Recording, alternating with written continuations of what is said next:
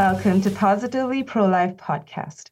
Positively Pro-Life is brought to you by the Pennsylvania Pro-Life Federation and aims to bring you inspirational stories and conversation, important legislative updates, and informative interviews as we seek to restore and strengthen a culture of life.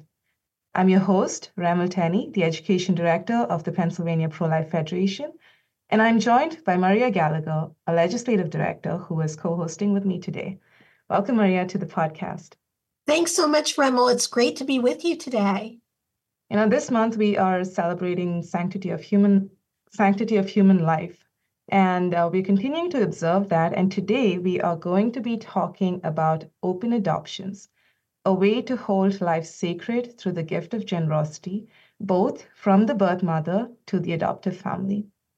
It is estimated that there are over 2 million couples in the US who are waiting to adopt, and yet only 18,000 infants are placed for adoption each year. So to give you a little comparison, abortion numbers in Pennsylvania alone in the year 2021 was over 34,800. For a woman in an unexpected pregnancy, her options often seem limited. And for many, it feels like they have to choose between abortion or parenting, and it usually means parenting as young single mothers. While there is not as much of a stigma attached to adoption these days, there is still a gap that needs to be bridged between the pregnant mother and the idea of adoption. But when do we start that conversation, and how can we stand in that gap? Today, to discuss that with us is Terri Marcroft from Unplanned Good. But first, here's Maria with her update on the pro-abortion effort to repeal a time-tested abortion center regulation law. Remel, how did Pennsylvania's Planned Parenthood mark the 51st anniversary of Roe versus Wade? Would you believe they are pushing for an end to the health and safety regulations enacted in the wake of serial killer Kermit Gosnell? In a truly bizarre commemoration, Planned Parenthood joined with pro-abortion state lawmakers to hold a news conference to rally for the rescinding of abortion center regulations. The Pennsylvania legislature enacted the regulations specifically as a response to abortionist Kermit Gosnell's reign of terror in West Philadelphia. A grand jury suspected that Gosnell killed hundreds, if not thousands, of newborn babies by snipping their spinal cords. Prosecutors could only charge him with a handful of cases because he destroyed so many records. Gosnell is now serving 3 consecutive life terms for the murders of 3 babies. He was also convicted of involuntary manslaughter in connection with the death of female immigrant patient Karnamaya Mungar. At the time of his violent crime spree, Gosnell's House of Horrors abortion facility had not been inspected in 17 years. As the grand jury noted, pro-abortion politics had halted regular abortion center inspections. Now, before the regulations went into effect, hair and nail salons received greater scrutiny than abortion facilities. Numerous abortion facilities ultimately closed their doors because they either could not or would not meet basic health and safety standards. And now the abortion industry wants to do away with common sense regulations. The push to eliminate Pennsylvania's time-tested law demonstrates that the abortion industry is not about women's health. It's about increasing abortion, no matter what the cost. Remel. That is a very tragic update, but we are fighting it. And I think I read somewhere recently that there were about 179 inspections that had failed in the state of Pennsylvania for a number of years now. So that I think that's very important for us to recognize that an abortion center, they still do surgical abortions, and so it must be treated with the same regulations as other places, that other healthcare industries. Now, it's been a while since we have done an inspiration segment, but today I just felt like I should share this with you because this made my entire week. There were two things that I came across on social media this past week. One was a report about Iceland and Denmark boasting of a near 100% elimination of Down syndrome. And how was that done? Of course, through abortions. There is no other way that you can completely eliminate Down syndrome. And the other thing that I came across was a video of a man named Troy Drake. Now, he's a man born with Down syndrome, and yet he has made a life for himself through a flourishing business of pottery. Now, how I came across this video is I was looking for Christmas ornaments, and he makes pottery clay uh, uh, Christmas ornaments, and apparently they all sold out within 4 minutes from his online store. So that's how popular he is. And so I just looked up his story and wanted to see where he's coming from and what his parents' story was with when he was born. So I found a video, and this is what it says. His parents, his mom, shares this on that video. About an hour after he was born, the doctors came into our room and told us they suspected Troy had Down syndrome. He has 47 chromosomes instead of the typical 46. What they didn't tell us that day was that there was magic in that extra chromosome. Like with any newborn, the doctors couldn't predict Troy's future.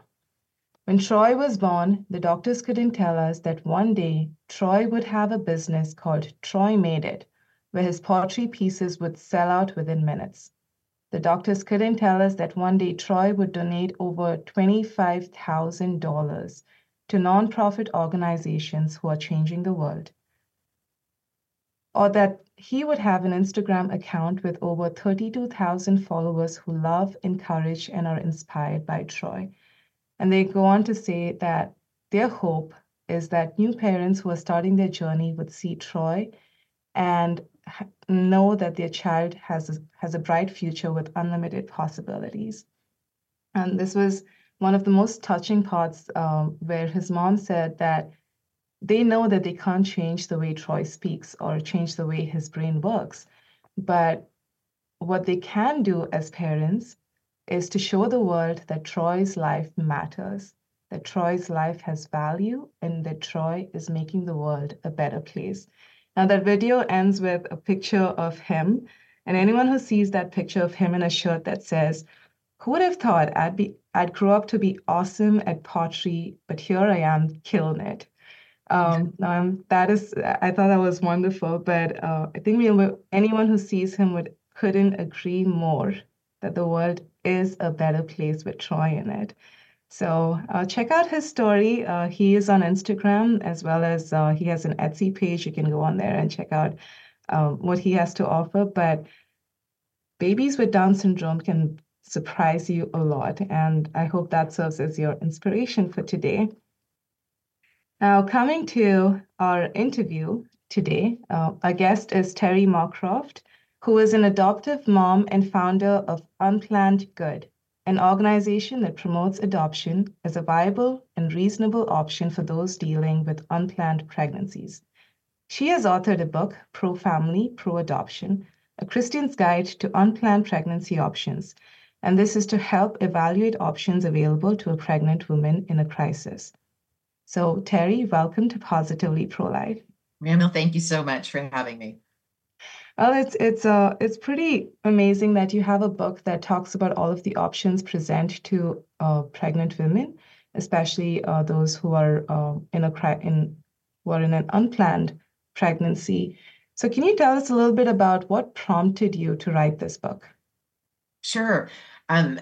So actually, I've written two books on this subject, and the first one was called Pro-Choice, Pro-Adoption, because I was trying to have a communication, have a talk with the pro-choice people and explain, not from a religious standpoint, just from a practical standpoint, why they would want to consider adoption over abortion.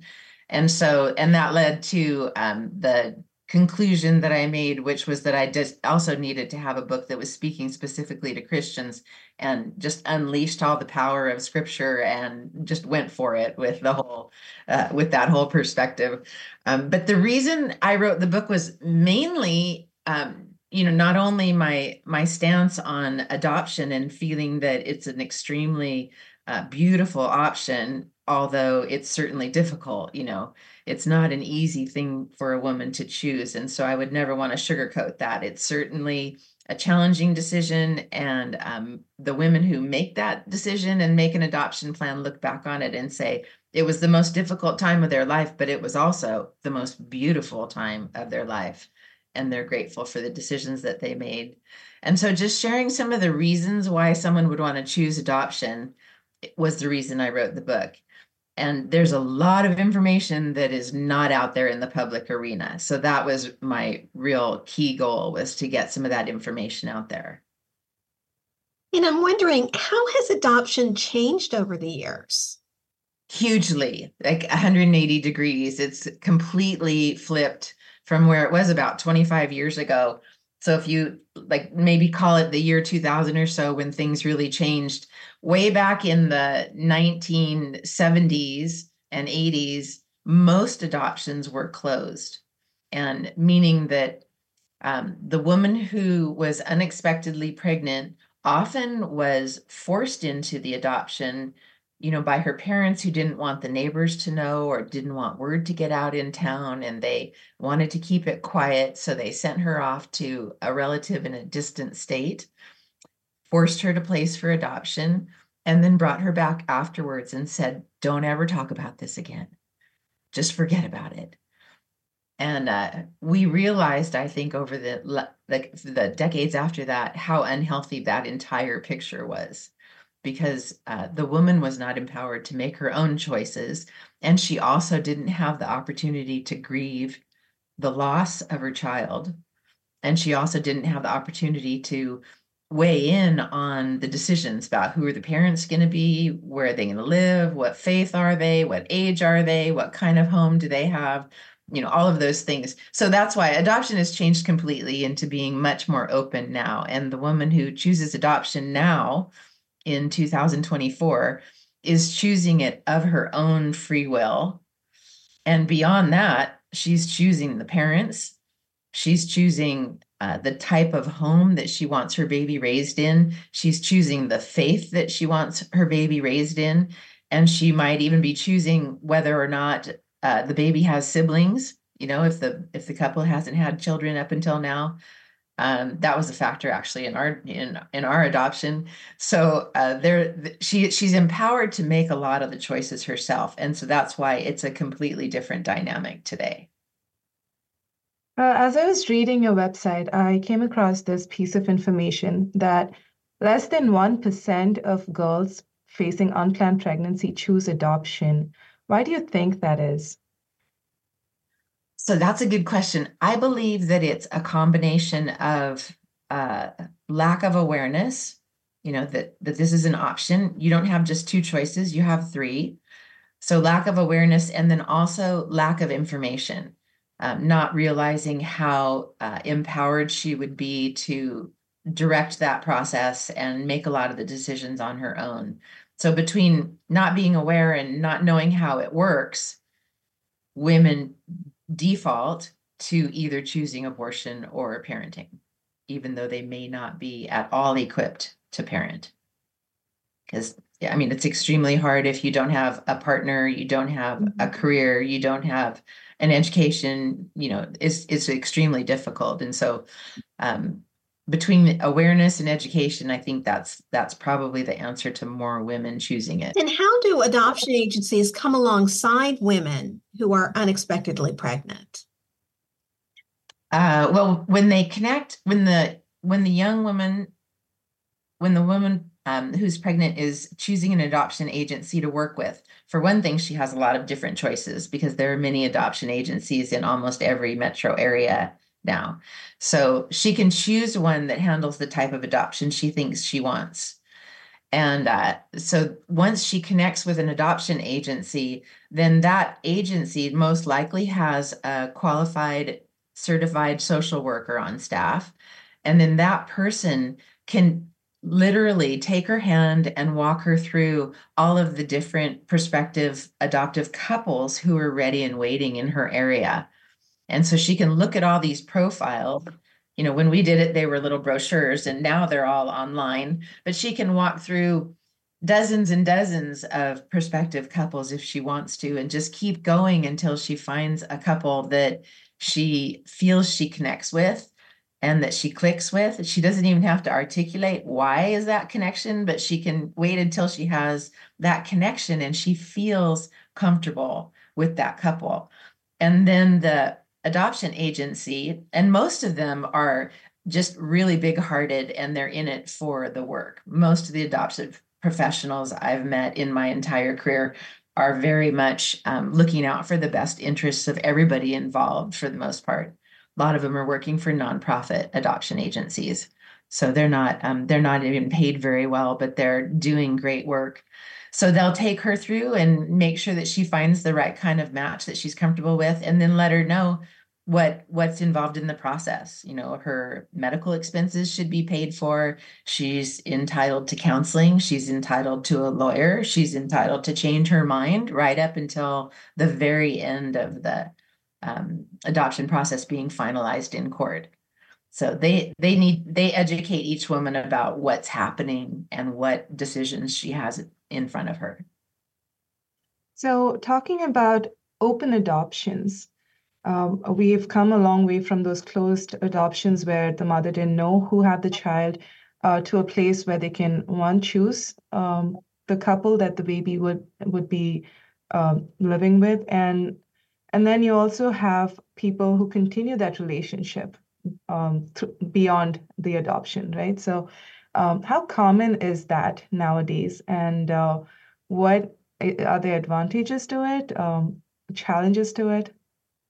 So today, now in 2024, about 95% of the infant adoptions are open on some level. And it's helpful if we think about open adoption as a continuum. So no two adoptions are the same. They can all be very different depending on what everybody is comfortable with, because you work that out through discussion together.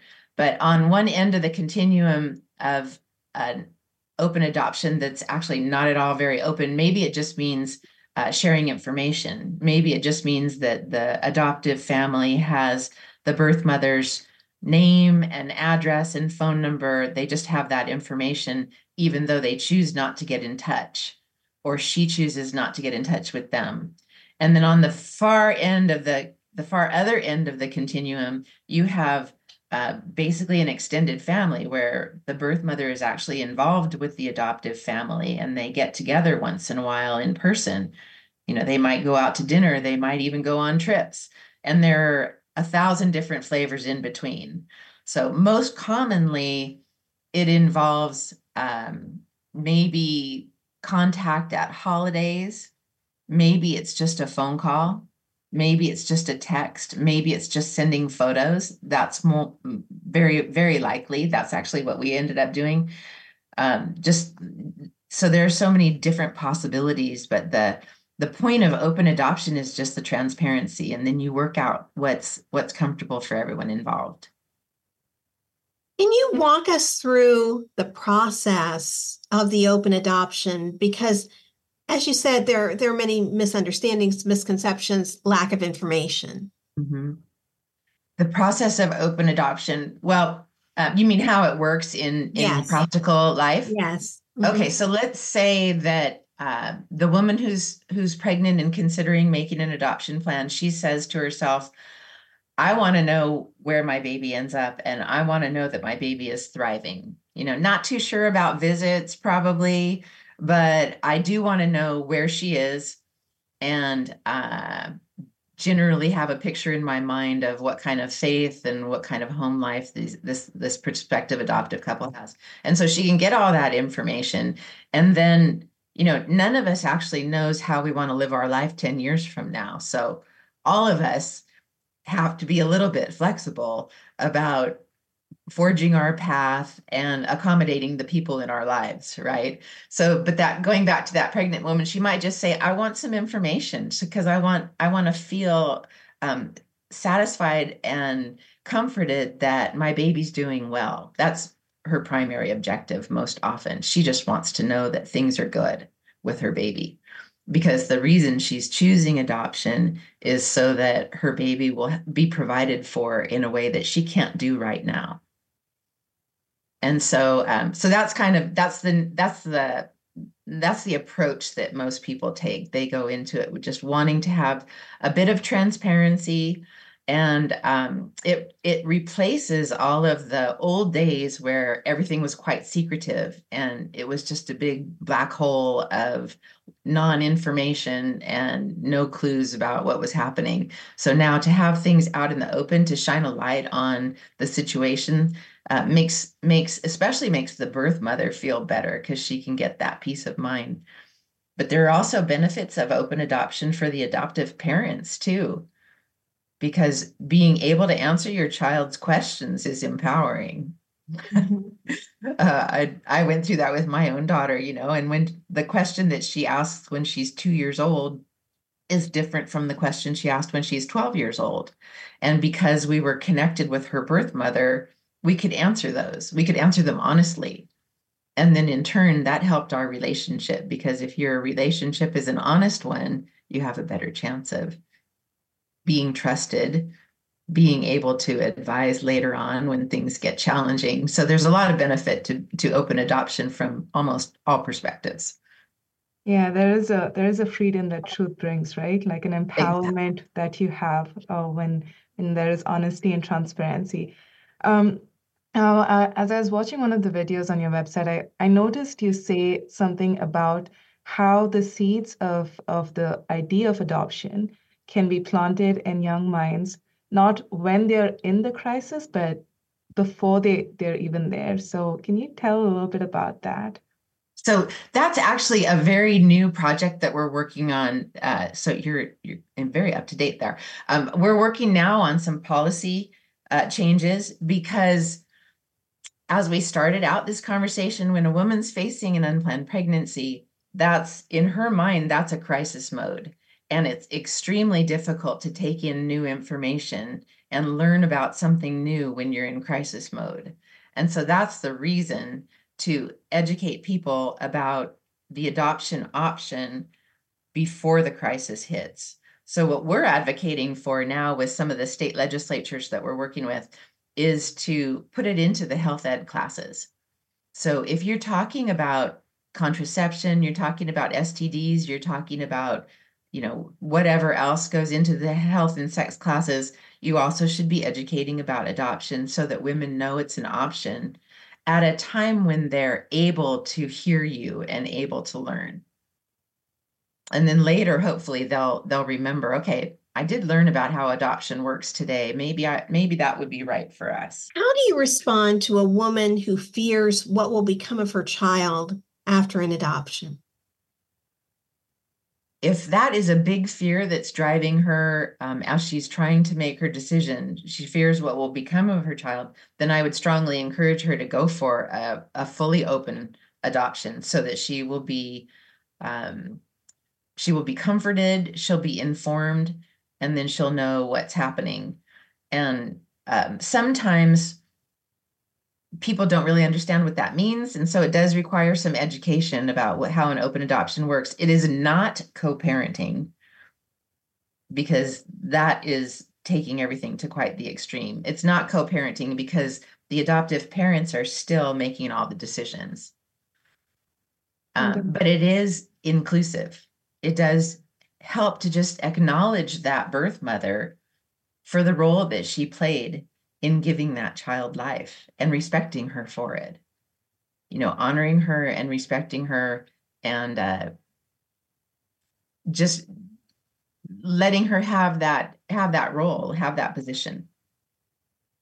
That is a very important distinction that you just made there, because one of the questions now that I have is, I'm going to flip this around, and what about the adoptive family? Like when they are opening themselves up to an adoption where the birth mother is involved, um, what are their rights and their boundaries? Could you talk a little bit about that? You want to hear about the adoptive family in an open adoption? Mm-hmm. Okay. So their rights are full parental rights like any other parent would have. because they are the legal guardians, they are the legal parents. And so that is 100% the same as any other parent responsibility and rights. The difference comes in just allowing the birth mother to be a part of your life. So, like I say, everybody's going to work out their own way to make that happen. In our case, it involved visits to see our birth mother who lived in a different state. And I took my daughter to see her every other year until she was 18, and then said, okay, you two go off into the sunset, continue that relationship, make it what you want it to be. And did they? And they did, yes. So my daughter and her birth mother, they have each other's numbers in their cell phones, and they can contact each other whenever they want to. But my daughter knows that she's my daughter. There's no question about that. It doesn't ever change. And her love for me is not something that I've ever really worried about. Yeah, that's wonderful. Because I'm sure that sometimes there are fears on both sides about how it's going to work out. And when people have that positive example, I'm sure it's very encouraging to them. And we overcome those fears with education. Absolutely. Well, this has been a fascinating topic of conversation, and I'm so happy, Terri Marcroft, that you were able to join us today on Positively Pro-Life. I'm so glad. Thank you for having me. I just really enjoyed it.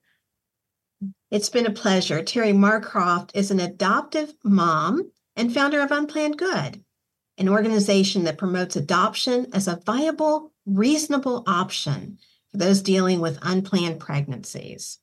We thank her so much. And we want to let you know that Positively Pro-Life is made possible through the generous support of the members of the Pennsylvania Pro-Life Federation all across the Commonwealth. The Pennsylvania Pro-Life Federation is the largest single-issue pro-life organization in the Keystone State, with nearly 40 local county-based chapters. We shine a spotlight on the most vulnerable individuals from the very dawn of life to the twilight of life. Thank you for joining us today. And remember, there is always a reason to choose life.